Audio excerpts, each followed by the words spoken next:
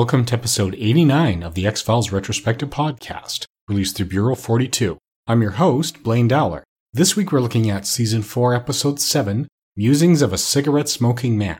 Original air date was November 17th, 1996. The average IMDb user score has climbed from 9.0 to 9.2 out of 10. Most of the action actually happens in Washington, even though there's flashbacks to Texas and so forth. It was written by Glenn Morgan and features the directorial debut of James Wong. This episode is primarily about revealing the backstory of the cigarette-smoking man, or at least one possible backstory for him. The episode has a framing story where we only see the cigarette-smoking man and a little bit of Frohickey. Mulder and Scully and the rest of the lone gunmen are only heard through some surveillance equipment that the CSM has access to. And he's outside the lone gunman office listening as the lone gunmen fill Mulder and Scully in on what they believe the CSM's backstory to be. The guest cast features Chris Owens. It's his first of 13 appearances on the X-Files, and he'll play 3 different characters in the end.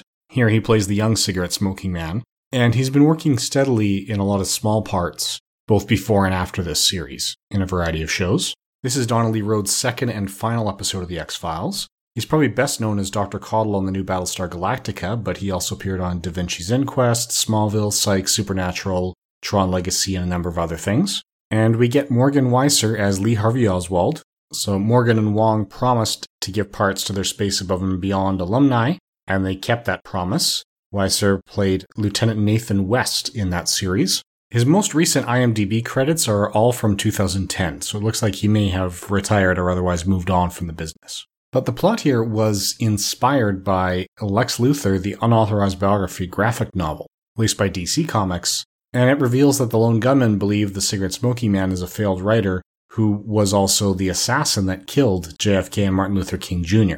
And he's been orchestrating a lot of world history, including Olympic wins and that sort of thing, with or without alien involvement. And with his friend Ronald, who we know better as Deep Throat, he killed an alien who crashed on Earth, although he got Ronald to pull the trigger. The original script ended with him killing Frohickey, but that ending was scrapped. They just absolutely refused to do that on the high end. We also have to question who Byers had breakfast with 3 years ago, because when we first met him, he said that he had breakfast with the man who shot JFK. The episode as a whole is entertaining enough, particularly with the Forrest Gump-inspired "Life is like a box of chocolates" speech at the end, but William B. Davis hated it for contradicting what we already knew about the character, although apparently Chris Carter cleaned up a lot of that in an uncredited rewrite. And Davis also thought that Owens was too short for the role.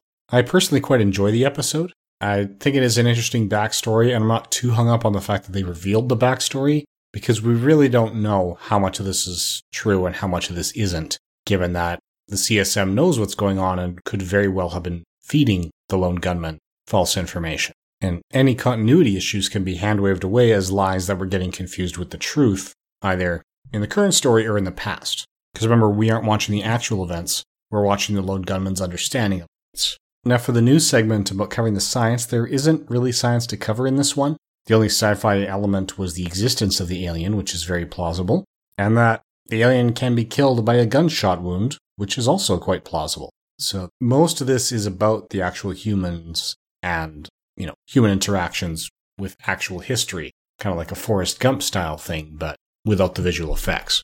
So that's about all there is to say about this episode. Come back in 2 weeks' time, and we will see the return of Krycek in Tunguska.